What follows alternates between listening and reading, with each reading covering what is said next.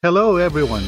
Welcome to RLCC Radio, where you can grow in your faith together with others by listening to our daily devotionals, sermons, and other audio broadcasts. Feel free to share this tool with others.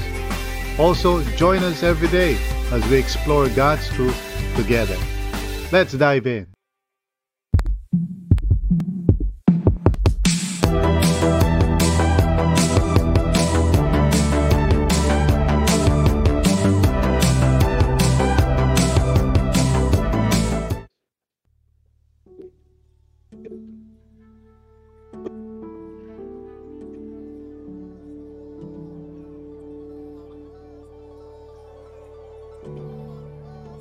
We are in the presence of the Lord. So let us focus our hearts and minds to what He is going to reveal to us through His Word and by His Spirit. So, i-ready po natin ang ating mga sarili. Magkaroon tayo ng willingness to pay attention to the Lord our God.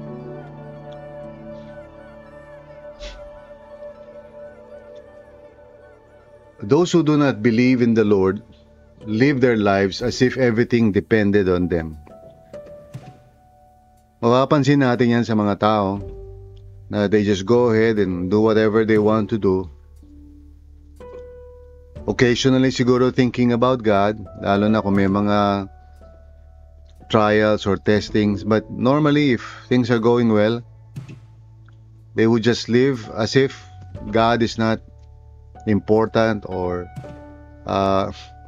they do not really think much about Him. Again, unless there's a trial or merong crisis sa buhay nila. But otherwise, it's just life as normal, just doing what they can to accomplish yung mga pangarap nila sa buhay, to feel good,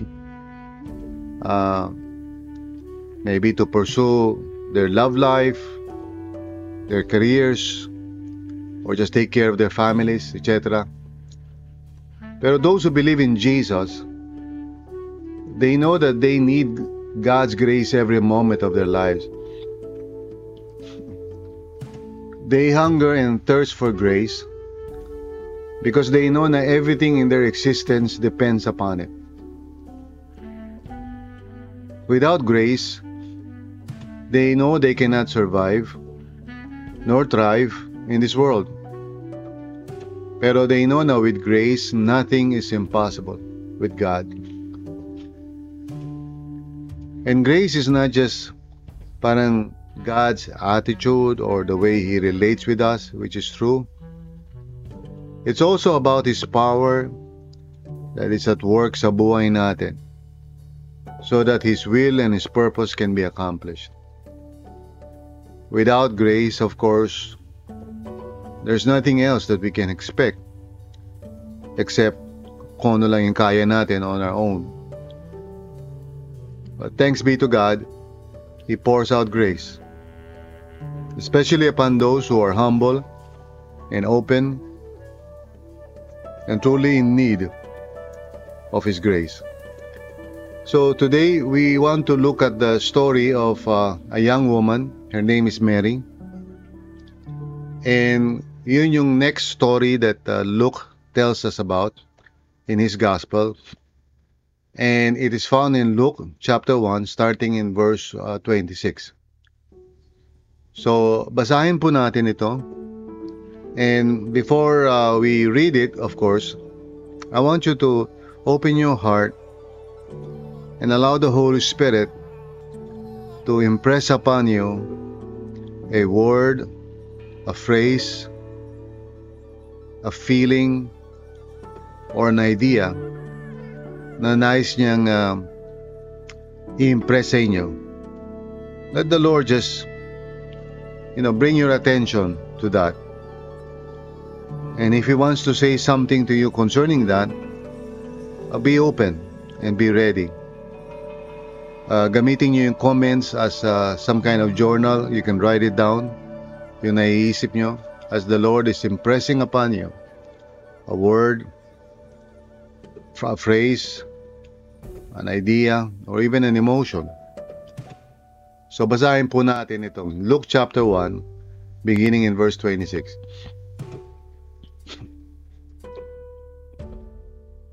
In the 6th month, God sent the angel Gabriel to Nazareth, a town in Galilee, to a virgin pledged to be married to a man named Joseph, a descendant of David. The virgin's name was Mary. The angel went to her and said, Greetings, you who are highly favored. The Lord is with you. Mary was greatly troubled at his words and wondered what kind of greeting this might be. But the angel said to her, Do not be afraid, Mary. You have found favor with God. You will be with child and give birth to a son, and you are to give him the name Jesus. He will be great and will be called the Son of the Most High. The Lord God will give him the throne of his father David, and he will reign over the house of Jacob forever. His kingdom will never end. How will this be? Mary asked the angel, since I am a virgin. The angel answered, The Holy Spirit will come upon you, and the power of the Most High will overshadow you. So the Holy One to be born will be called the Son of God. Even Elizabeth, your relative, is going to have a child in her old age. And she who was said to be barren is in her 6th month. For nothing is impossible with God. Verse 38, I am the Lord's servant. Mary answered, May it be to me as you have said. Then the angel left her. This is the word of the Lord. Father, we pray right now, Panginoon, by the grace of God, mangusap po kayo sa mga puso namin lahat. And help us, O Lord, to receive yung message mo sa amin today. We open our hearts to receive your word, to receive your love, to receive your presence, your peace, your joy. Tulungan mo kami, Panginoon, na at this time, that we would just pay attention to your loving presence and allow your Spirit to just move in our hearts. So speak, O Lord, we all pray. In Jesus' name, amen. Amen. So ang topic natin today is grace and humility. Grace, like I said, ay hindi lamang po yung attitude ng Panginoon sa atin. Sometimes people think na pag sinabing grace is yung, yung kabutihan ng Panginoon o yung awa niya sa atin, which is true. Kasama naman lahat yun. But we must also understand grace, not just in terms of the way God relates to us, no? But also yung kanyang power and purpose that He wants to fulfill sa buhay natin. And in fact, this is what we find in this story concerning Mary. The Lord has a wonderful purpose, para kay Mary.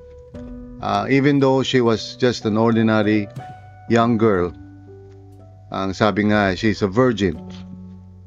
And so, today we want to reflect upon itong story na ito. Because there's something that we can learn from her. Si Mary bilang isang ordinaryong tao, we can all relate to her kasi karamihan naman sa atin, if not all of us, are just ordinary people. So, we want to look at how she responded to God's grace upon her life, no?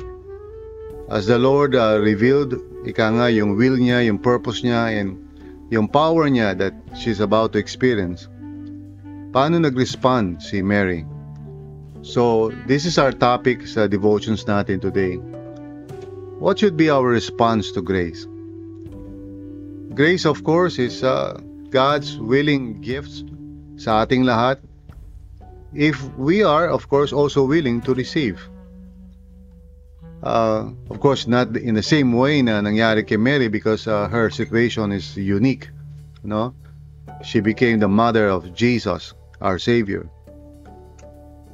Pero at the same time, lahat naman tayo, no, can also be recipients of grace if we are humble and willing to receive it. Sabi sa Bible, si Peter, sabi niya na God rejects the proud but gives grace to the humble. So what should be our response to grace? So there are three humble responses, I believe, na we should try to exemplify. And we can look at Mary as our example and find encouragement kung paano siya nag-respond. So, first of all, makikita natin yung element of surprise, no? Sa verse 26 to 29. So, tingnan natin yan and let's understand what that means. Surprise. Sabi ganito sa verse 26, in the 6th month, God sent the angel Gabriel to Nazareth, a town in Galilee. So yung 6th month na yun, of course, is referring to sa pregnancy ni Elizabeth. Which means na connected ito doon sa storya na that preceded, no? Yung appearance ng angel kay Zechariah and eventually yung pregnancy ni Elizabeth. And so we can see that Luke is intending to structure itong storya na to as being back-to-back. Eventually, we would see na there's going to be a comparison between these two stories.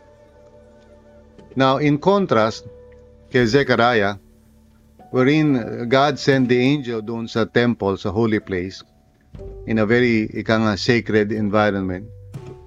This time, God sent the angel Gabriel, the same angel, no, to Nazareth, a town in Galilee.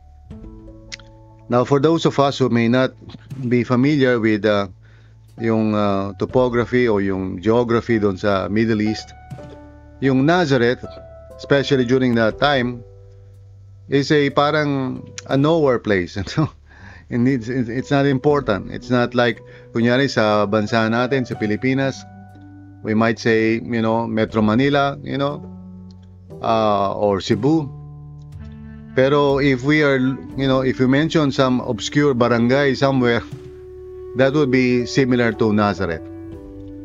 Nazareth is not an important place. And that gives us, a clue na itong birth narrative na ito would involve, a place na hindi naman ganun ka-importante, hindi naman Forbes Park, or Dasmariñas Village. It's just going to be happening in a place na obscure. Tapos sabi nga niyan sa verse 27, to a virgin pledged to be married to a man named Joseph. So hindi pa binabanggit kung sino yung virgin, pero sabi lang to a virgin. Now, that means a person who's not yet married, who does not have a sexual relationship experience yet, no? But at the same time, yung mga ganong klaseng babae during that time are usually younger teens, as young as 12, pataas. So in other words, young women, they get married, and usually merong proseso yon. First, there's the intention and the payment of dowry na binibigay sa mga magulang, no? And then there's a 1-year pledge wherein they are considered married na even though hindi pa sila nagsasama. And after that 1 year, saka pa lang sila magsasama sa isang actual na wedding, which is usually 1 whole week. So itong pledge to be married means they are considered to be married, pero hindi pa sila nagsasama. That's why she's still a virgin. So sabing ganyan, siya daw ay pledged to be married to a man named Joseph. Now, si Luke does not take much attention kay Joseph or sa side ni Joseph, unlike si Matthew. In the Gospel of Matthew, more kay Joseph yung focus. Pero dito sa Luke, ang focus niya ay si Mary. So sabi lang niya tungkol kay Joseph na he is a descendant of David. And again, inulit na naman, the virgin's name was Mary. So emphasizing muli yung kanyang kalagayan that even though she's married, hindi pa siya nagkakaroon ng sexual relationship with Joseph. And her name is just simply Mary. Now, of course, nung unang panahon, ang mga pangalan ay just by first name. Walang katulad sa atin ngayon na dalawa ang pangalan natin, yung apelido, no ba? First name sa kanyang apelido. Pero nung araw, ang mga pangalan ay Mary, no, daughter of somebody, or Joseph, son of somebody. Okay? So sabi sa verse 28, the angel went to her and said, "Greetings, you who are highly favored. The Lord is with you." So that was an amazing, and sudden greeting from an angel. Sabi niya, greetings, you who are highly favored. Highly favored means talagang yung grace of God, is being poured out sa buhay ni Mary.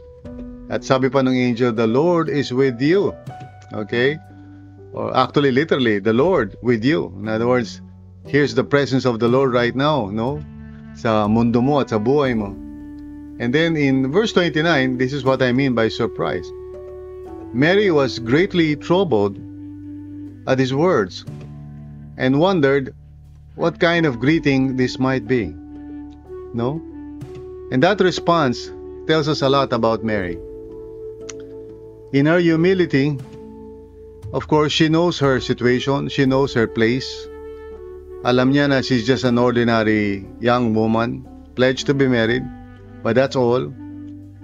She lives in a place like Nazareth, a town in Galilee na wala namang significance. So sa madaling salita, there's really nothing, that she would expect, and she knows that. Kaya nung siya ibinati ng parang, di ba, nagulat siya, and of course, makikita rin natin dito somehow yung kanyang spirituality because she was troubled at his words. Hindi yung the fact na may angel na nakikipag-usap sa kanya. No? So, she may be a woman din kahit paano, although it's just by inference, na maybe she's a woman who's also spiritual in her character, na she is not surprised at all by the way God would, move in her life. Except that itong greeting na ito was really amazing para sa kanya. She was surprised. In other words, she was not expecting na she would be treated that way. Now, the reason why, ba't ko sinasabi na yung surprise is a humble response is because, those who want to respond humbly before the Lord, alam nila that they don't deserve anything. They don't demand. Each and every day they are grateful to God. One of the things na makikita mo sa mga humble people is that they don't take for granted the grace of God. That's why, people who understand these things, each day and each moment of their lives, they want to draw near to God, to humbly seek God's grace. They don't parang assume it. They don't parang just, because they are such good people or they are such great people, they don't even have to ask for it. People who are humble before the Lord, alam nila yung tunay nilang situation. This is what I mean by surprise. No? Meaning to say na we don't presume upon God and we don't parang assume a stance as if parang, well, God will help me. Ganyan naman talaga, parang ina-assume mo lang. Kaya nga siguro may mga tao na who seldom pray, who seldom seek God, because they're just assuming na, well, God will help me. Pero those who are humble of heart, they seek the Lord. They wait upon God. They don't presume upon grace. And if there's anything that God does sa buhay nila, they're quite surprised in the sense na parang, Lord, I don't deserve this. I think that's what Mary is showing us. yung kanyang response na yun, she wondered and she was troubled kasi why would the angel give her so much importance? Sino ba naman siya? I think Mary was showing us sa kanyang response that she's not the kind of person na nagpe-presume, no, na siya ay deserving o mabuting tao, but rather she's looking at herself and saying, I don't deserve any of this. I'm so highly favored. I'm humbled by this treatment from the Lord. So, kung i-apply natin sa buhay natin yan, every opportunity, every situation na maaaring i-offer sa atin ng Panginoon, kung saan He wants to use us, we want to look at it as a privilege, and we're surprised that God would even use us. Siguro the more you understand yourself, the more you know kung sino ka, the more you begin to appreciate na God's goodness and mercy sa buhay mo. Like for example, ako, when I look at my own self and my, kung anong klaseng tao ako, and sometimes I wonder, Lord, wala naman po akong pwedeng ipagmalaki or anything. It's all by your grace. And I really truly appreciate that.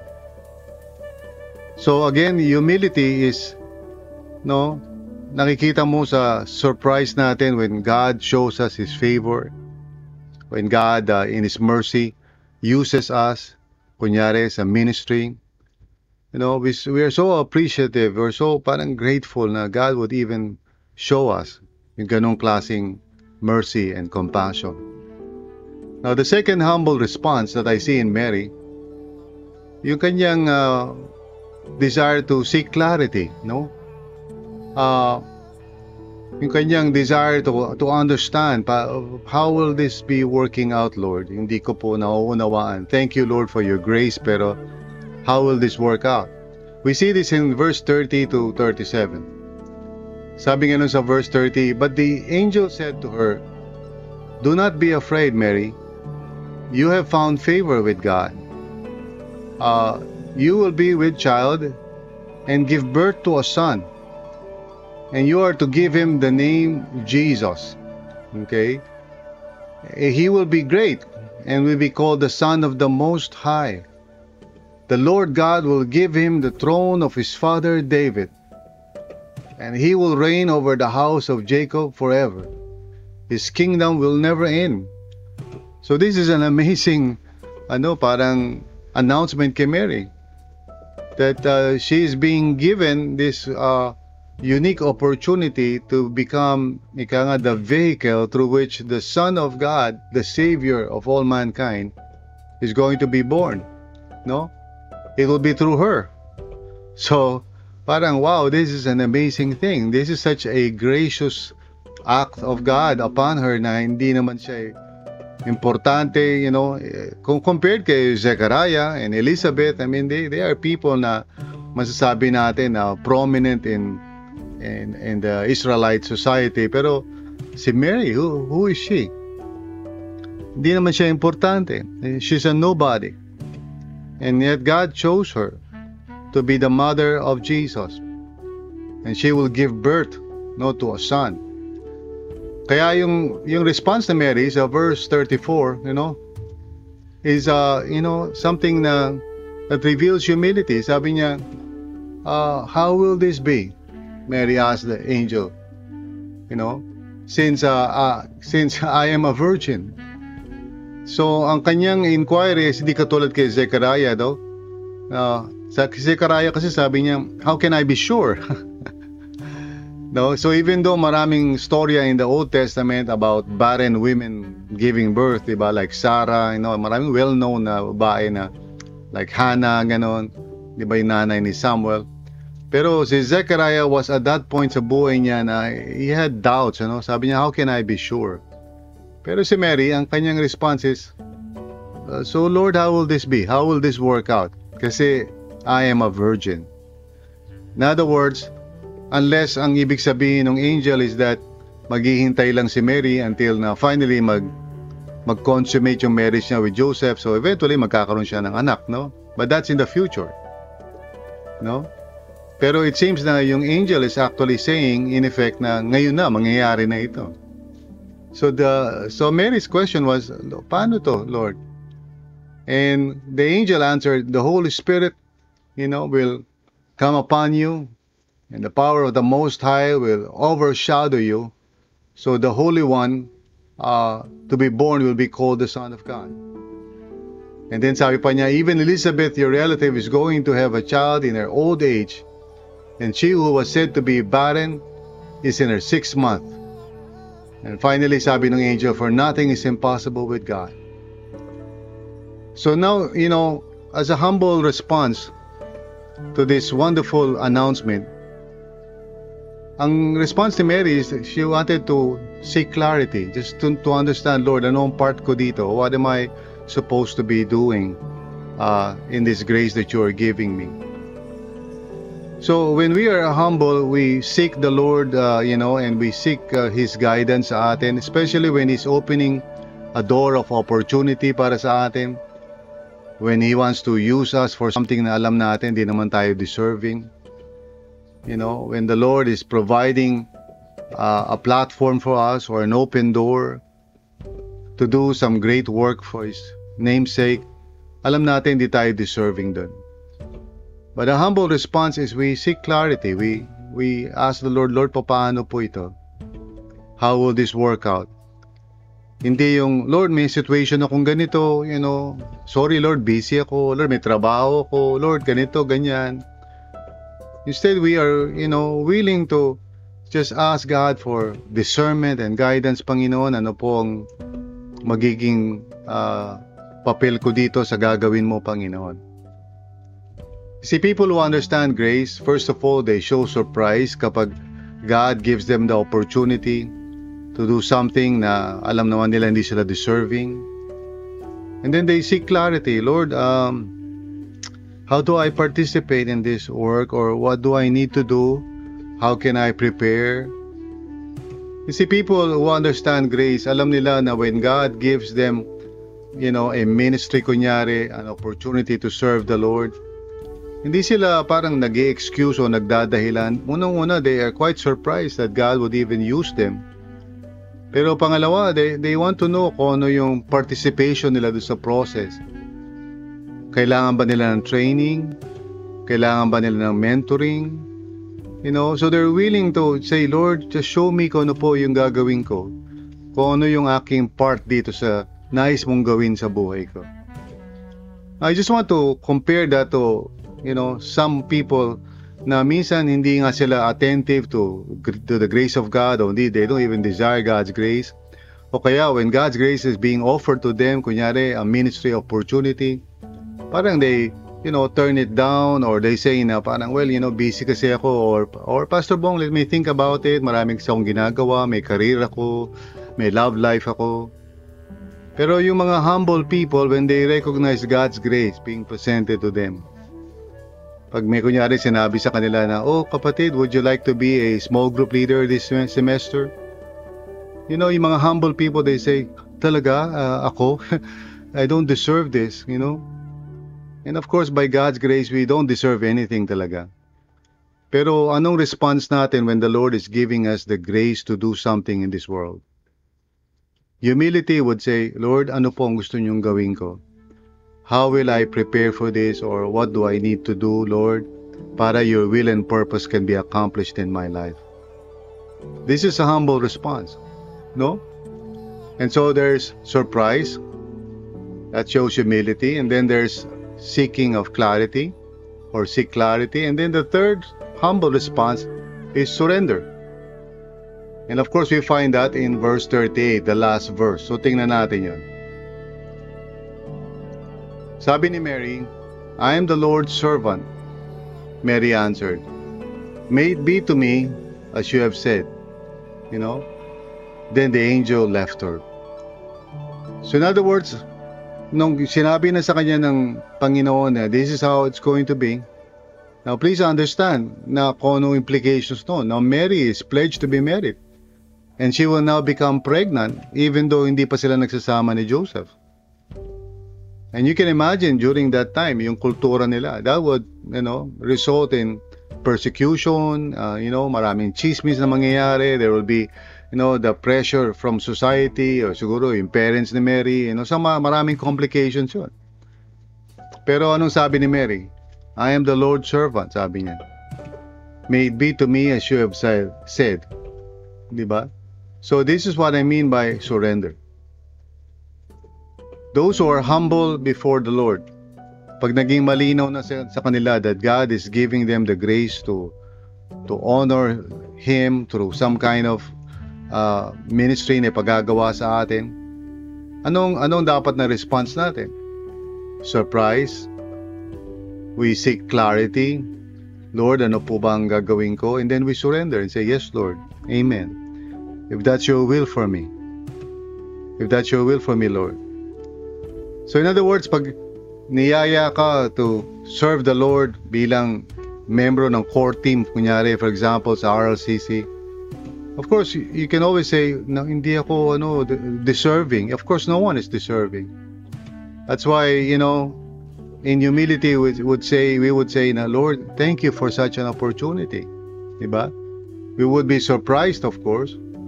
And then we seek some time to discern kung ano nga ba yung ibig sabihin ng opportunity na yun. We don't just say yes, of course. We weigh yung offer ni Lord sa atin. And then eventually we surrender everything and say, yes, Lord, if that's your will for my life. And I know na you will take care of everything else. So you see, ito yung humility na kailangan na maging response natin sa grace. So, to summarize, the right response to grace is humility. Pag tayo ay binibigyan ng Panginoon ng grace o biyaya to do something wonderful in this world for His glory, ang ating response should be humility. Hindi yung parang turn down natin yung ino-offer ni Lord sa atin, na opportunity, an open door, because we think of ourselves so highly. Well, parang, marami akong ginagawa, busy ako. Pero those who are humble, once na makita nila na it is God's grace that is being given to them, they respond humbly. Today, if you are sensing in your heart that the Lord wants you to do something, ano ang response mo sa Kanya? If you are filled with a sense of parang awe and parang, Lord, ako ba ang pinagagawa mo ng ganito? That's a good response. Pero pag sinabi mo na, Lord, marami akong gagawin, busy ako. That's a prideful response. So check your heart right now. If the Lord is offering you His grace, will you humbly accept it? Will you say to the Lord, Lord, even though I do not deserve it, show me the way, and I will follow you. I'm so thankful to the Lord sa lahat ng mga nagsisay yes ngayon, lalong-lalo na in the context of RLCC. Itong semester na parating where we need to take care of a lot of people kasi maraming tao ang naliligaw, nanlalamig, nawawala sa Panginoon. So I'm thankful to God for every humble servant na nagsisay yes to be part of the core teams, to be part of the leadership team na who would shepherd God's people. No, I'm just, parang so filled with thanksgiving in my heart for people like that. Unfortunately, maraming mga tao also who do not consider it as God's grace na binibigyan sila ng open door to serve God.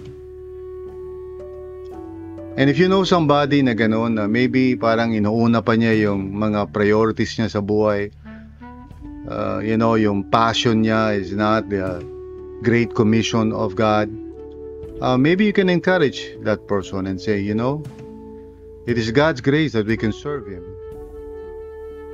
Which is true naman, di ba?